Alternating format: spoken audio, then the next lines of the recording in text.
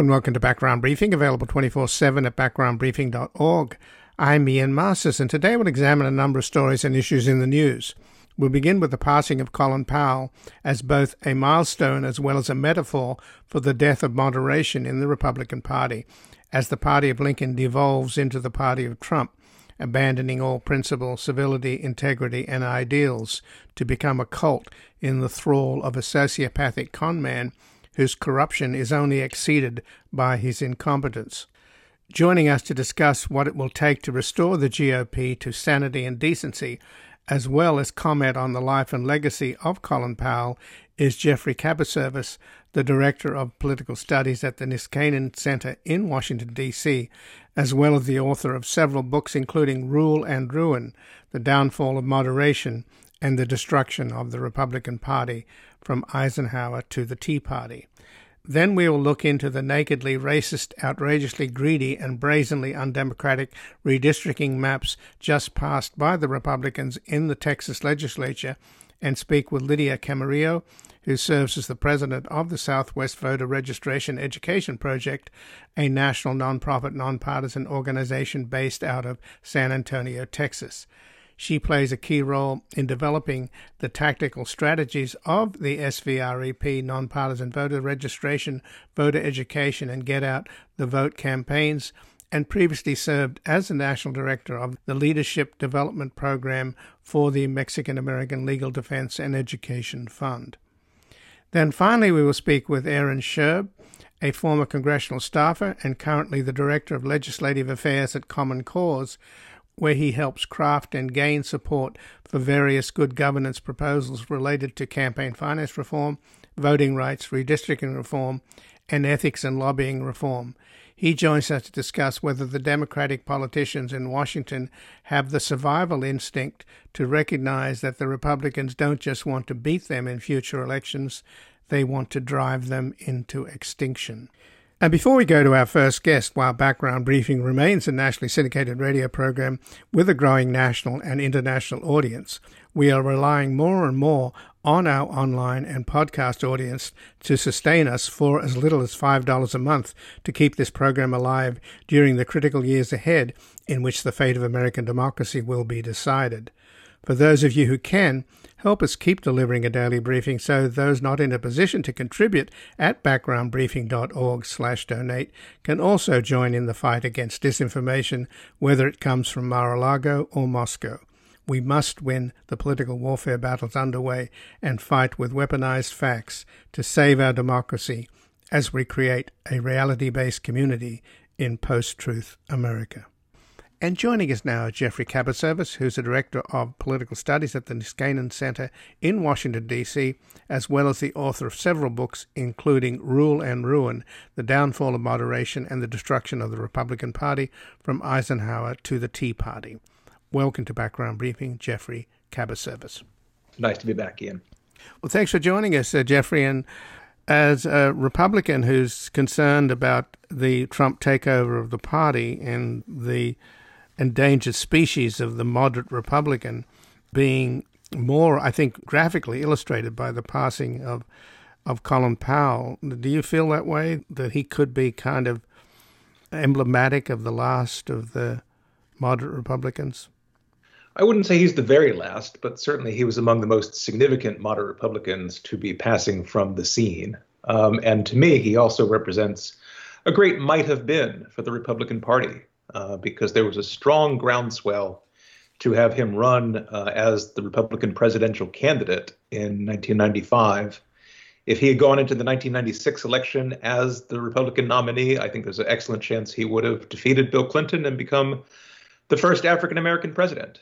And I believe that would have changed the course of the Republican Party significantly and prevented the kind of racist populism that we've seen in the party in recent years.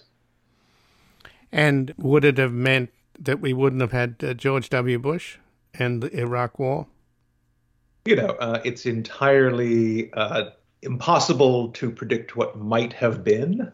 But certainly if we'd had Colin Powell as the president at the time of the 9/11 terrorist attacks, I do believe that Powell would have responded by invading Afghanistan, but not Iraq, and that the Afghanistan mission would have been more limited, and therefore we wouldn't have seen the kind of disastrous withdrawal that we've seen most recently. But of course, all this is just speculation. So do you think, though, that it wasn't just Colin Powell whose record has been blighted by the UN speech that he made on February the 5th of 2003, where he sold the Iraq war to the world community? He was the best possible salesman for it, and that's why they chose him. But did that war, you think, lead to the kind of populism that Donald Trump represents? Because he ran against that war and against George W. Bush and the neoconservatives. So is there double jeopardy in that? It just wasn't a blight on Powell's record, but on the GOP's record. So Colin Powell, as Secretary of State under President George W. Bush, did go to the United Nations and presented what turned out to be complete or even outright false information about Saddam Hussein's progress toward nuclear and biological weapons in Iraq. And Colin Powell was always very forthright about how that had haunted him and how that would forever be a blot upon his record. And the United States did, in fact, then go to war upon those false pretenses. And interestingly, the United States went to war in a way that violated every aspect of the Powell Doctrine, as he had come to formulate it in the first Gulf War. What probably is more accurate is what Colin Powell called the Pottery Barn Doctrine, which is you buy it, you break it. And it's true that the failure of the United States in Iraq was part of what led to bipartisan sentiment against neoconservatism and the whole concept of, quote unquote, endless wars.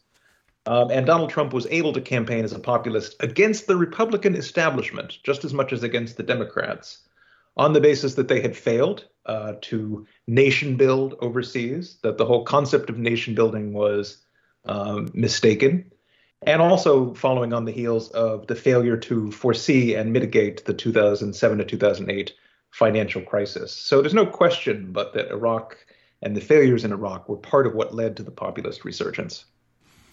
And just to be precise, Geoffrey, the actual words of Colin Powell were, "You break it, you own it." Yeah, that was a subsidiary of the Powell Doctrine generally. Colin Powell had come to prominence first as one of the first advisors sent in the U.S. Army during, I believe it was 1963, to Vietnam. And he saw the situation in South Vietnam, understood it to be unstable, understood that the coup-prone leadership of the Republic of South Vietnam did not have the support of the people. And further, the United States did not have clear objectives in Vietnam. It didn't have the support of the U.S. domestic population, and the Army's means of going about its goals were forever changing and limited because the United States declared North Vietnam to be off limits in its war. So the Powell Doctrine, as it was applied in both the deposition of Manuel Noriega in Panama and also in Operation Desert Storm, said that there have to be very clear objectives for why the United States is using military force. The goals have to be understood by the armed forces. There has to be popular support for this mission. And the mission, when it is carried out, has to be carried out with overwhelming force and decisiveness. And as I said, the Powell Doctrine was very well applied in both of those conflicts that he oversaw as chairman of the Joint Chiefs of Staff under the first President Bush. But by the time we get to Iraq and the second President Bush, then it's Pottery Barn Doctrine, which is that you go into Iraq without adequate grounds to do so, when America's vital national security interests are not apparently at stake, then it's left to you to fix the mess. And, you know, there are various things where Powell was essentially overruled by the neoconservatives in the George W. Bush administration. For one thing, he thought it was a disaster to have dissolved the Iraqi army and not quickly put it back together again, as he had done in the case of Panama.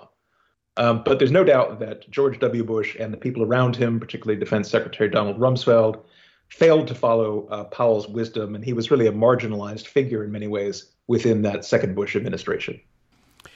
And again, I'm speaking with Geoffrey Kabaservice, who is the Director of Political Studies at the Niskanen Center in Washington, D.C., as well as the author of several books, including Rule and Ruin, The Downfall of Moderation and the Destruction of the Republican Party from Eisenhower to the Tea Party.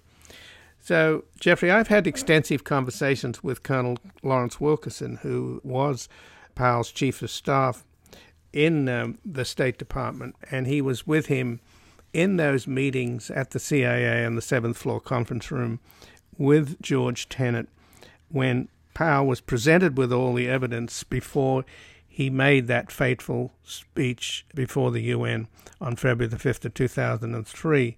And the culpability really is with George Tenet.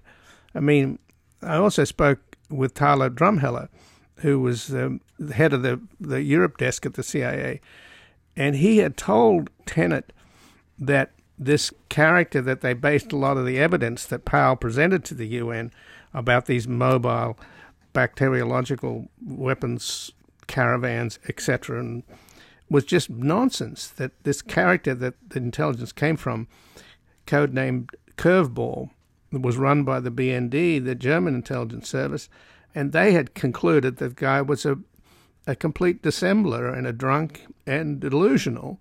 And furthermore, he was a relative of the neocon character that was selling the war, the Iraqi guy Chalabi, who ended up being an agent of the Iranians all along.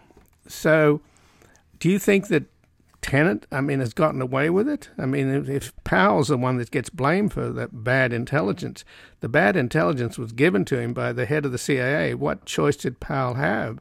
He was skeptical about it, apparently. He kept probing and saying, this doesn't feel right. But at the end of the day, what choice did he have but to accept evidence from the top intelligence officer in the country? And Tenet sort of infamously declared the evidence to be a slam dunk. And it's true. I have heard about that story about Powell and Wilkerson going through the evidence presented to them by the CIA and weeding out some of what just seemed obviously ill-sourced. But at the end of the day, Powell was not in a position to do his own intelligence investigation.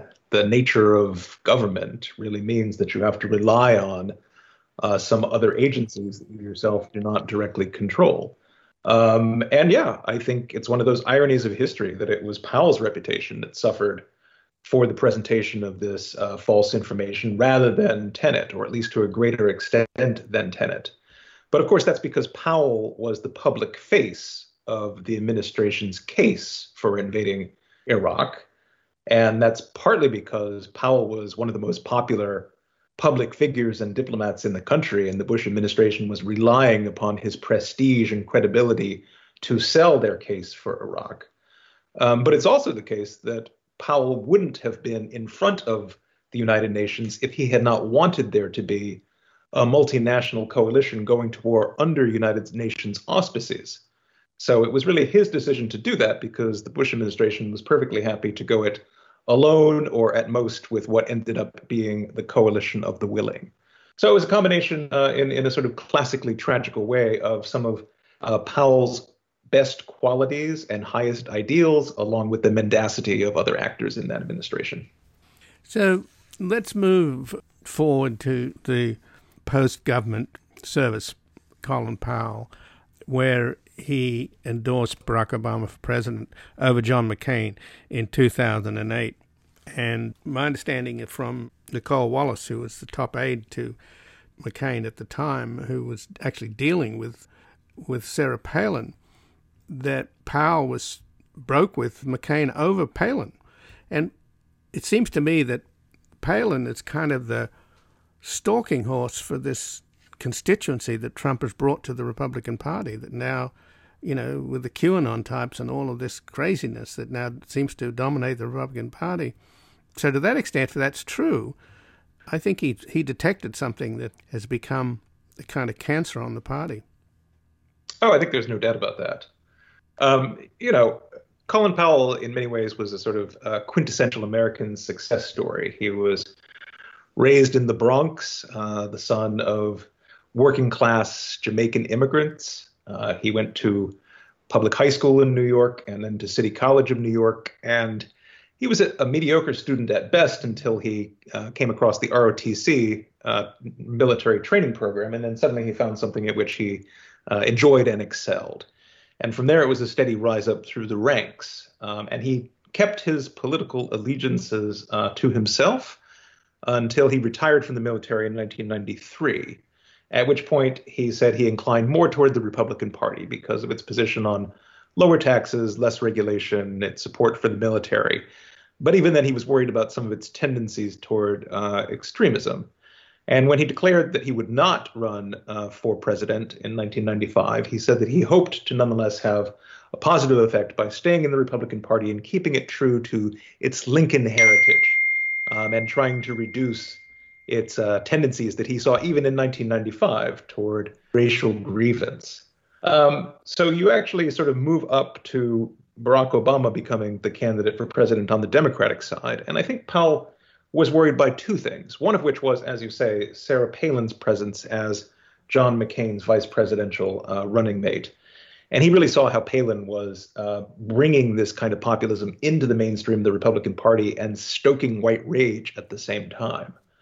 But then also, he was very put off by what became birtherism just a few years later, and its leading adherent, or salesman, if you want to call it that, Donald Trump.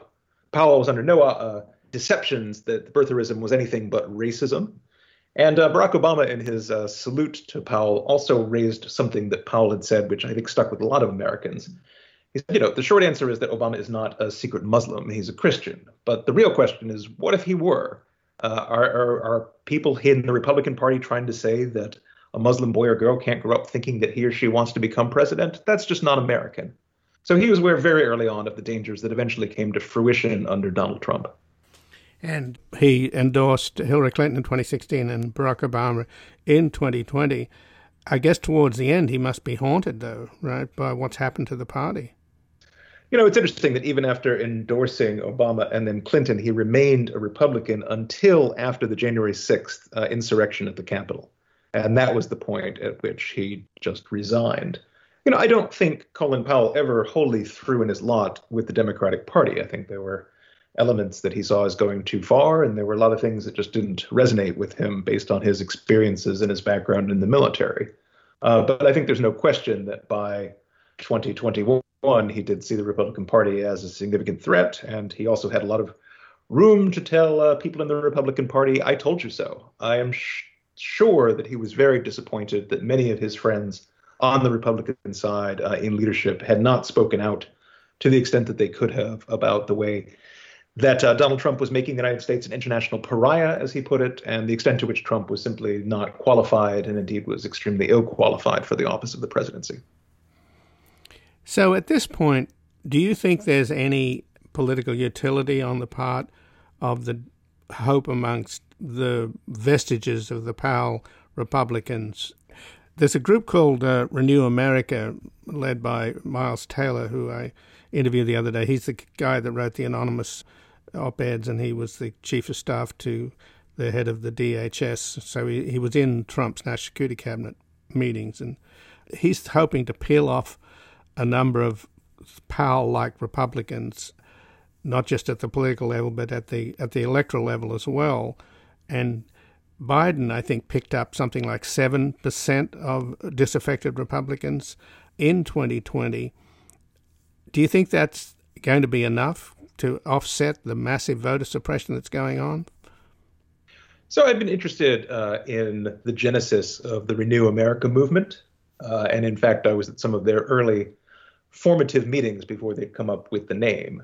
There is a certain amount of discontent among both center-right and even more conservative Republicans about the direction that the party has taken under Trump, and a wish to forestall Trump's threat to our democratic system, just to put it bluntly. There is a real danger, not just in voter suppression, but in election nullification that comes from legislation that's been passed in many states around the country that essentially takes the ability to certify an election and election results out of the hands of neutral election officials and puts it into partisan state legislatures. So, we are in a situation where the end of the republic could be within the next 3 years, which is rather a terrifying prospect. I applaud the efforts of Miles Taylor and uh, Christine Todd Whitman, the former Republican governor of New Jersey, who wrote a recent op-ed in the New York Times laying out their rationale for their movement. Note that they're not calling for a third party explicitly as such right now, except in certain conditions where that might be appropriate in keeping power out of the hands of the Trumpists. Evan McMullin, the leader of Stand Up Republic, has also been very instrumental in the Renewers movement. He is actually running for the Senate in Utah right now as an independent candidate, and it'll be interesting to see what happens there. But there are also people further to, I would say, the right of most of those moderates who also think that the third party idea has some utility. Jonah Goldberg, writing in the Dispatch, made a big splash by saying that there need to be conservative third party candidates to act as spoilers for these Trump Republicans in certain critical elections. I don't know. I've been skeptical all along of the potential of third parties. As you know, I think the American system is just biased against them. But on the other hand, I do think that these people's hearts are in the right place, and I applaud their efforts to try to at least alert the country and Republicans in particular to the dangers that Trump imposes to the continuation of our democratic republic. But just in closing then, Geoffrey, I was watching an interview the other day with Michael Gerson, who was a top aide to George W. Bush, and he's absolutely apoplectic. He's incensed by what's happening and alarmed, and said, the only way to stop this terrible destruction of the Republican Party and the divisions that Trump is sowing in this country, which ultimately serve the interests of Vladimir Putin and Xi Jinping, is for the Trump Republican Party to be defeated. But if they have sufficient voter suppression that they will be able to create a one-party state in perpetuity, then, frankly, it's too late. So do you think the Democrats have a chance in 2022 and 2024? They seem completely disorganized and feckless, and they don't seem to recognize this freight train barreling towards them. Look, Ian, I'm not a soothsayer, and I don't even have that great a track record of predicting what's going to happen in politics. I think right now my sense is the Democrats are going to get creamed in the 2022 elections. And that's partly because that's just the history of what happens to the president's party in midterm elections in the first term. But it's also because of the kind of Democratic disarray that you describe. And I think Democrats have really been awfully slow in realizing the dangers that these state-level Republican legislative moves to nullify elections pose both to their own prospects, but more importantly to the Republic. But, what I am more concerned about in a way is that there's something very critical to the survival of our country that's been lost with the disappearance of this Colin Powell Republican Party that you're talking about. And that is a two-party system in which one party, the Democrats, does most of the proposing of ideas, but the Republican Party stands for institutions, and institutions that can be trusted to work most of the time. One of the interesting things that Colin Powell brought to the Republican Party was a kind of advocacy for affirmative action, because that was part of his own history. He had done exemplary service in Vietnam, but he was not on the promotions list for eventual elevation to general ranks at the end of the war. And that was largely because that promotions list was dominated by people with connections, largely through the service academies. And the story that I've heard is that the Secretary of the Army under President Lyndon Johnson, Stanley Resor, basically said there have to be a few candidates of color in this list. And that was how Colin Powell got added to that list. And that was a perspective, that he brought to the Republican Party, that the Republican Party is the dad party, the responsible party, maybe not the most exciting of political parties, but one that can be trusted to do the right thing, maintain American institutions, and be more inclusive as the country moves forward. And it's that party that I just don't see any prospect of resurrecting at this point, whatever the success of these third-party challenges to the Trumpian populism. I think that might well be gone, in which case America is going to have a very difficult time in its future. Well, Geoffrey Kabaservice, I thank you very much for joining us here today. Thank you, Ian. And I've been speaking with Geoffrey Kabaservice, who's the Director of Political Studies at the Niskanen Center in Washington, D.C., as well as the author of several books, including Rule and Ruin, The Downfall of Moderation and the Destruction of the Republican Party, from Eisenhower to the Tea Party. We're going to take a brief station break. We're back looking into the nakedly racist, outrageously greedy, and brazenly undemocratic redistricting maps just passed by the Republicans in the Texas legislature. When I vote to get rid of them, there's never been a time I can remember when we had anyone in office this ignorant. Now we got evidence that he committed treason. We all want him gone. Now we got a reason. How we gonna believe in the country when the leader is a racist bigot and a cheater? The land of the free and the home of the brave. And if Trump have his way, then we all gonna be slaves. And the fact that he's praised by some lets us know that America still has so far to go. Welcome back. I'm Ian Masters, and this is Background Briefing, available 24/7 at backgroundbriefing.org. And joining us now is Lydia Camarillo, who serves as the president of the Southwest Voter Registration Education Project, a national nonprofit, nonpartisan organization based out of San Antonio, Texas. And she plays a key role in developing the tactical strategies for the SVREP nonpartisan voter registration, voter education, and get out the vote campaigns.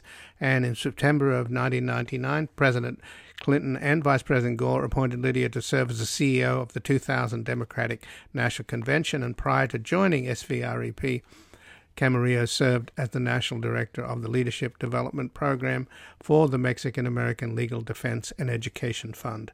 Welcome to Background Briefing, Lydia Camarillo. Thank you. Thank you for the invitation. So, Lydia, this outrageous redistricting map that the Texas Republican legislature has drawn up flies in the face of the fact that 95% of the state of Texas's population growth in the last decade came from communities of color. But what they've done is essentially come up with maps that consolidate white power as the white population is shrinking. This is true, but as you know, Texas has a long history of finding ways to violate the Voting Rights Act, create unconstitutional redistricting maps every 10 years. We sued Southwest Voters with other groups under the Texas Latino Redistricting Task Force, sued Texas in 2011, and we just filed the lawsuit October the 18th against the four maps. This last time we did two maps. This time it's all four maps: the congressional, the state Senate, the state House, and the Senate Board of Education. Well, Texas population is 39.8% white, 39.3% Hispanic, 11.8% black, and 5.4% Asian American. But under these new maps, the white people comprise a majority of eligible voters in more than 60% of districts on an average, while Hispanics are a majority in roughly 20% of districts, black residents a majority in just 3% of districts, and Asian Americans a majority in 0 districts. That's what they've done. Can they get away with it? Well, we hope they don't get away with it. That's why we filed the lawsuit. The lawsuit, let me go back just till before they closed the session. The session has officially closed in Texas. It is part of the efforts that we accomplished this cycle as well as the last cycle, which is to speak to the members. Unlike California, Texas has the redistricting process is handled through the redistricting process, through the legislature, not through the commissions like California, the commission. But in Texas, the legislature was provided to be on behalf of the task force with 4 different maps, creating 4 sets of different maps where Latinos could be Latino majority members. That is to say, Texas grew by almost 4 million people this cycle. 2 million of that is Latino. When you bring Latinos, Blacks, Asians, and other communities of color, it is over 95%. Yet they were able to diminish and retrogress districts in all levels. For us at Southwest Voter, as part of the task force, there's 10 groups that finally filed the lawsuit. We know that we were able to create a new district in Houston that's Latino majority, a new district in Dallas. Dallas and Houston are in Bexar County, which is San Antonio, Texas, are the largest, the counties that grew the most. But we were able to demonstrate that. We were also able to create a state Senate seat in what is essentially overlaps, sort of, because the state Senate seat is about 940,000 people larger than the congressional seat, in what is called the I-35 corridor from San Antonio to Austin, which is where Doggett's current seat exists, to give you an idea for those of you that look at the map. And then we were able to create 2 new state house seats and fix those seats that were retrogressed. In the state house, the 19 was a Senate seat was messed up. They made it into a non-performing Latino seat where Latinos voters could not elect a candidate of their choice. They did the same thing with the 23rd in the congressional district, which is this district from San Antonio to the Valley and El Paso, and it's one of the largest districts. And they did that in the House seat. They did that also with the Senate Board of Education. There's one seat that they retrogressed, and we were able to create 1 seat. So based on that and the fact that we were able to create seats that demonstrate that the growth allows for us to have new Latino majority seats, as well as sustaining the gains that we have made at a level that is 50% or better, so that it's protected by Section 2 of the Voting Rights Act. And the last thing that we always do, we did this in the last cycle, is we work to honor the districts that were already gained by the Black community and the Asian community. In the original map that was submitted by Texas, they paired Sheila Jackson Lee and Al Green against each other. They were able to fix that, but we are able, in our map that we submitted, we were able to fix that, plus create a new Latino seat in Houston and in Dallas. So that's what we're going to be fighting for. It's not the first time. The last cycle, the litigation lasted 8 years. The legal representative for the task force then, and it is today, is Maldiv, Nina Perales, who has been brilliantly looking at legally how we can fight this fight. In the last fight, we went before the United States Supreme Court. The San Antonio Federal Court finally decided on the maps that were put forth from 2012, and then people were able to have elections. The state was able to have its elections with those maps. We're not sure how this time things are going to go, because we've got 2 things to be concerned with. One is that while the maps that we submitted are protected by Section 2 of the Voting Rights Act, we no longer have Section 5 of the Voting Rights Act, as it was gutted, I guess is the best word, by the Supreme Court ruling in Shelby versus Holder.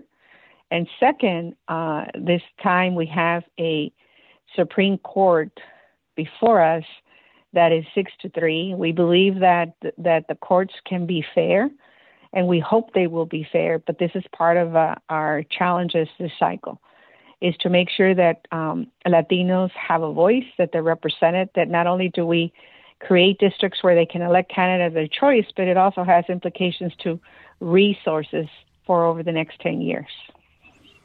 Well, if this map goes through, the number of safe GOP seats in Texas would double from Correct. These new congressional maps, from 11 to 22, and the number of competitive districts would fall from 12 to just 1. So, True. I mean, this is beyond greedy. This is outrageous. Yeah, it is outrageous. It's frustrating, and it violates Section 2 of the Voting Rights Act. It violates the Constitution. It's unconstitutional. The last time the courts did say that the state did it with intent to dilute and with malice. We're sure that that's what the courts will ultimately say, because, as you said, they're being greedy. The state is, as you mentioned very accurately, almost equal whites and Latinos in the state. And frankly, we think it's actually higher, and by next year for sure will be higher. And we're saying we think it's higher, that the Latino community is actually a greater number in the largest group in Texas. But because of the undercount, we can't prove that today, but we're certain that by next year this time, that'll be the case. Well, just to give one example, the Texas's 24th congressional district, the new maps would turn a district that voted for Joe Biden by 5 points into one that would have voted for Donald Trump by 12 points. Mm-hmm. I mean, I know that it's often stated that the purpose of elections is for voters to choose their candidates. But with gerrymandering, the opposite happens, where candidates choose their voters. And this is about as stark an example as you could possibly have, right? I mean, it's shameless. It's shameless. It's frustrating. It's angering.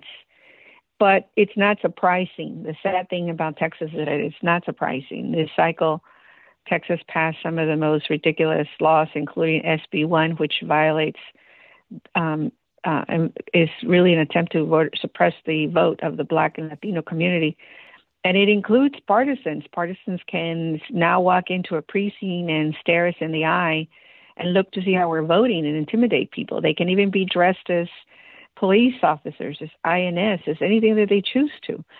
So no, it is very, very bad. And it's important for us to remember that this is not the first fight, nor will it be the last, in states like Texas, where they're looking for ways to keep their power, and they're using the partisan issue that they can draw lines to protect their power. And let's not forget that when districts are drawn by legislatures, their number one goal is to increase their power and sustain what they have gained. And that's exactly what they have done. Now, it is the job and the responsibility of groups like ours to continue to do a good fight for the communities. And we're hoping and sure that the courts will do the right thing and make sure that they sustain and uphold the law. And if the law survives this fight, it means that we will be able to create the 2 districts that we created that are Latino majority seats. In addition to the 9 that we already have, it would move to 11 Latino majority seats on the congressional side. That's what we're looking for. The other thing that I think we need to do is, I think we've all said this as organizers, we continue to register people to vote. We continue to turn them out to vote. We continue to remind them that what's at stake is their future, and we can't sit idly. So the 2022 elections are just as important as were the 2020 elections, and perhaps even more so because of what you just stated, that the state of Texas and other states like Texas, and certainly Texas, are attempting to suppress the vote, to be greedy, and sustain their power because they know that any moment now, had we had the census count sustained and maintained correctly, the majority of the Texans in Texas would be Latino. But since that didn't happen, we can assure you that by next year, we will be the majority. Latinos will be the majority in Texas. So given the fact that the Republicans have made it clear that they would rather cheat than compete, they just don't want to come up with a better message and better candidates. They just want to suppress the votes of minority voters in this growing minority constituency that you're talking about. Does that mean, is Texas therefore as racist as these Republican legislators appear to be? Is it that bad?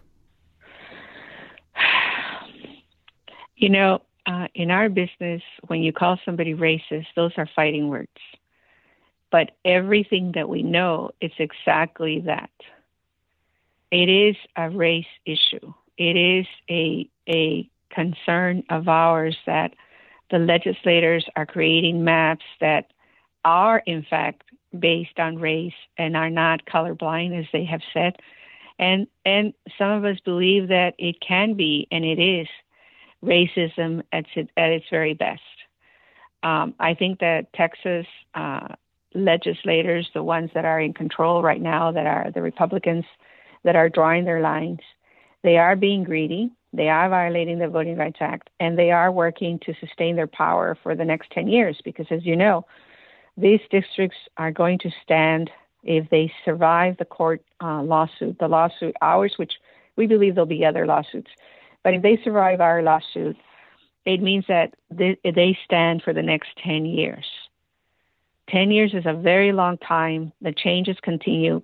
Latinos continue to grow. They continue to be part of the process, and they continue to be to see discrimination and the dilution of their vote. It feels like the 1960s when we saw signs that said no dogs, no blacks, no Mexicans. That's what it feels like today in Texas. Well, Lydia Camarillo, I thank you very much for joining us here today. Thank you. Have a beautiful day. You too. And again, I've been speaking with Lydia Camarillo, who serves as the president of the Southwest Voter Registration Education Project, a national nonprofit, nonpartisan organization based out of San Antonio, Texas. She plays a key role in developing the tactical strategies for the SVREP nonpartisan voter registration, voter education, and Get Out the Vote campaigns. And in September of 1999, President Clinton and Vice President Gore appointed Lydia to serve as the CEO of the 2000 Democratic National Convention, and prior to joining SVREP, Camarillo served as the National Director of the Leadership Development Program for the Mexican American Legal Defense and Education Fund. We're going to take a brief station break and back looking into whether Democratic politicians in Washington have the survival instinct to recognize that the Republicans don't just want to beat them in future elections, they want to drive them into extinction.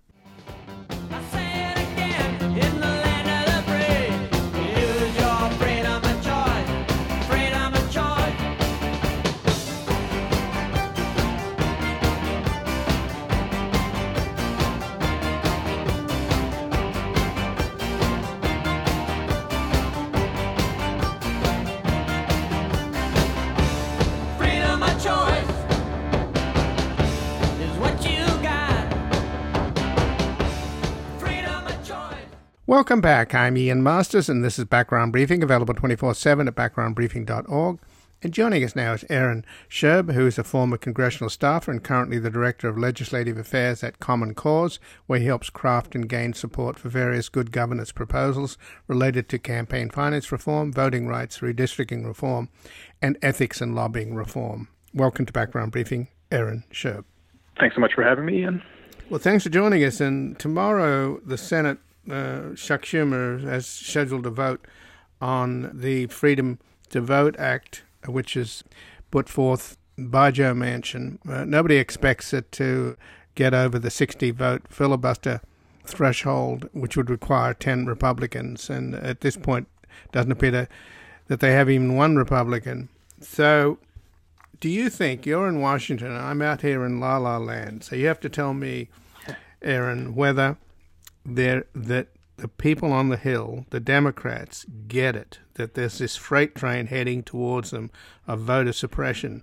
And if they don't stop what's happening now at many levels of suppression, whether it's gerrymandering, voting suppression, the ability for these important key legislatures controlled by Republicans to certify and count the votes, and if they don't like them, they can overturn them, and all of this activity that people like Bannon are behind at the precinct level, where traditionally neutral poll workers are being driven out of their jobs and being replaced by these partisan zealots. So the freight train's coming at them. You're there in Washington. Do they get it?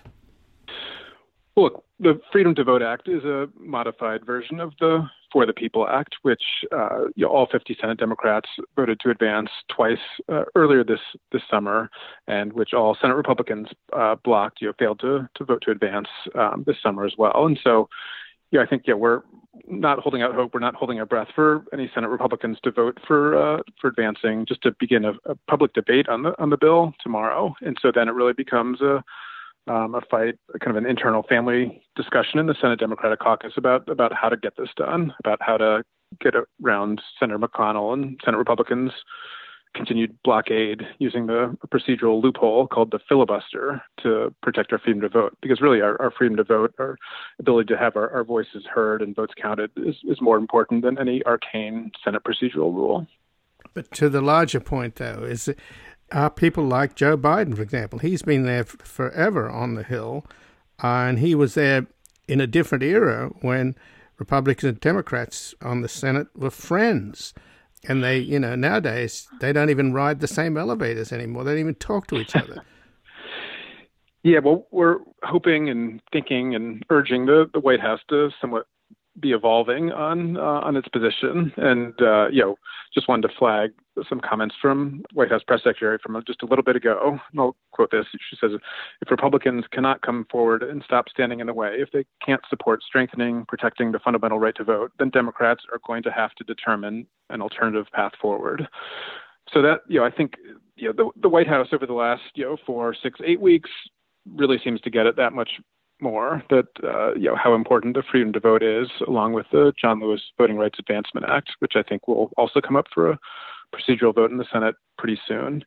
So I think, the White House is hopefully evolving, as are other several Senate Democrats who've been reluctant to do what it takes to get both these bills across the finish line. Well, you're quoted in an article, Aaron Scherb, in the Washington Post that mentions that the White House has been having these video conferences with voting rights activists, etc., across the country, and that a Biden aide told these concerned Democrats that the Democrats could simply out-organize the Republicans, and that has led to a lot of skepticism and, in fact, frustration on the part of voting rights advocates across the country. That still stands, or are you saying now that the White House is getting the message? Well, look, I think that quote was said, we were not part of that meeting, but that quote was said in a meeting this summer with some voting rights activists and groups. And so I think at the time, the White House didn't fully have a kind of a full perspective on all the anger and frustration and all the marching and all the rallies and events that so many, thousands and if not millions of Americans in states around the country, from Texas to Georgia to Iowa to Montana, 19 states now passed 33 voter suppression laws this year. So I think the White House, maybe then didn't fully understand, have the full picture, but now, coupled with additional states passing voter suppression laws, coupled with other states now passing gerrymandered maps. We just saw Texas legislature pass the congressional maps last night, very gerrymandered, taking away the voices of especially Black and brown Americans. I think the White House, now gets it much more so than they did, 4, 6, 8 weeks ago when, somebody made that comment during a meeting. So I think they're certainly continuing to evolve, and there's a lot that they're doing privately out of the public view that I think shows that they're getting it more. So tomorrow, when the Senate takes up the Joe Manchin Freedom to Vote Act, which is almost predetermined that Republicans won't support it, so it seems like it's an exercise to let Manchin and Sinema know that this whole idea of clinging to the filibuster is suicidal. Do you think either of those two get that?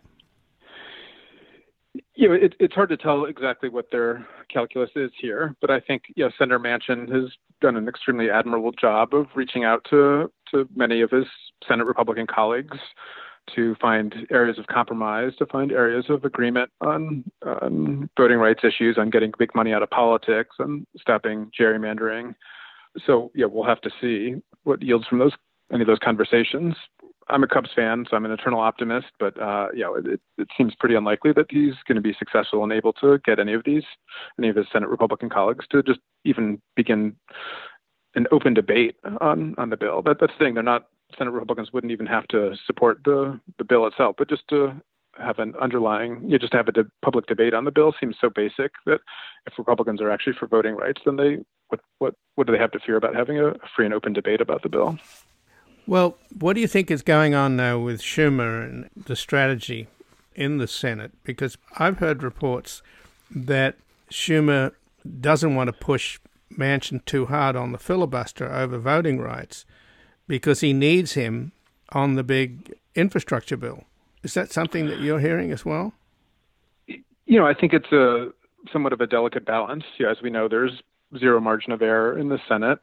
And so Senator Manchin has been with Senate Democrats on all the other big votes where he's been needed in the past, anywhere from impeachment to opposing the Trump tax plan.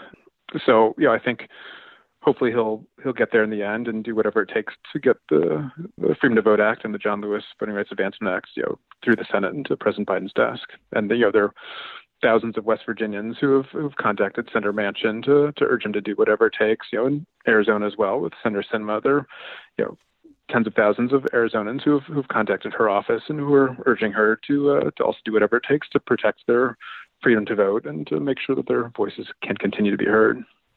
Well, apparently both President Biden and Vice President Harris have been on the phones trying to get support for this bill. So what do you think is the next step, though, assuming that it goes nowhere tomorrow, which is a pretty safe assumption? Then will there be a debate, or will there be within the caucus a debate about doing a carve-out? I mean, if McConnell can have a carve-out for putting these conservative judges on the courts, I don't see why the Democrats couldn't have a carve-out on the most important issue that we have, which is the right to vote. Yeah, exactly. I mean, we're not prescriptive in how it gets done. It just, there has to be a family discussion in the Senate Democratic caucus about protecting the most sacred right to vote. I think there's certainly some parallels to the 2013 Senate rules fight when then Majority Leader Reid ultimately moved his caucus along to help change the Senate rules then, because Senate Republicans were again blocking any and all nominees that then President Obama was trying to get confirmed, and so that took several months of pressure to build up over time. And I think we're seeing this similar pattern again, where there were a lot of folks who were reluctant to update the Senate rules then. And I think it's a much smaller kind of pool of folks who are reluctant to do that this time. So I think it's just a couple folks this time. So I think there's certainly some parallels to the 2013 Senate rules fight to this time. Well, Hillary Clinton, of course, who ran and lost in 2016, she's now joining in this kind of chorus of concern, saying, quote, "I fear Democrats still aren't taking this threat sufficiently seriously." So do you think her voice is resonating? Yeah, certainly, she has a valuable perspective of what's happening around the country as more and more states are trying to pass anti-election sabotage bills, to basically overturn free and fair elections, to remove nonpartisan elections officials because they won't do a sham ballot review, or they won't, give in to former President Trump's big lie, or they, for various other reasons. And so I think, Secretary Clinton, certainly has a very broad perspective on this, and I think she certainly studies history and can see how dangerous this is and the path that we're going down. And more states are going to be doing this. This is not just about 2020. This is about overturning free and fair elections in 2022 and 2024 and beyond. So this, the Freedom to Vote Act is really the best chance to try to stop this where it is, and kind of bolster and try to strengthen the integrity of our democracy and protect our freedom to vote while we have this chance. Well, this is what's going on in terms of the freight train coming down the tracks at breakneck speed, which could lead to the end of American democracy and a one-party state like we have, for example, in Orban's Hungary. And, of course, we've had Tucker Carlson there for a whole week cozying up to the dictator, and he has perfected electoral autocracy. And it seems like the Republican Party is totally shameless about wanting to go ahead and cheat rather than compete. But the Brennan Center, for example, its most recent bad news on this front, as of the end of September, more than 425 bills with provisions that restrict voting access have been introduced in 49 states, and 19 states have already enacted 33 laws making it harder for Americans to vote. That's the landscape that the Democrats are facing, and it's getting worse, isn't it? Yeah, and look, this is more than just, this isn't Republicans versus Democrats. These policies that are in the Freedom to Vote Act are extremely popular policies. Automatic voter registration, same-day voter registration, online voter registration, at least 2 weeks of early voting. These are policies that are supported by broad swaths of Democratic, Republican, independent voters. And in fact, many states have actually passed these policies already, red, blue, and purple states. So it's really only Republican elected officials who are opposed to them. The public, the American public, largely gets it and supports these, but it's just it's a narrow subset of Republican elected officials who are trying to kind of thwart the will of the American people and to ignore the will of voters and undermining free and fair elections. And so that's what's really dangerous, because I think many voters unfortunately don't realize what's going on here. Now, in the Manchin bill, which, by the way, Stacey Abrams says is a good bill, I understand that one of the proposals is to make election days a public holiday. Is that still in there? That's correct. Yep. Yeah. So many people do not have time off from work, and so that would make sure that they have time off, hopefully on election day, to go vote, to have their voices heard. Also, it establishes vote by mail for people who choose to vote that way. But it would also make election day a holiday as well. And would the states honor that? Certainly. So this would just apply to federal elections, and so certainly they would have to, for federal elections, or would face potential lawsuits or other legal actions if they didn't. Well, I mean, a lot of states didn't want to honor the Martin Luther King Day, but they eventually did. But they would have to automatically allow everybody to take a day off on voting day for federal elections. Yes, if the Freedom to Vote Act passes, then yes, that would create a holiday on election day. Yes. So it's got to be all hands on deck, right?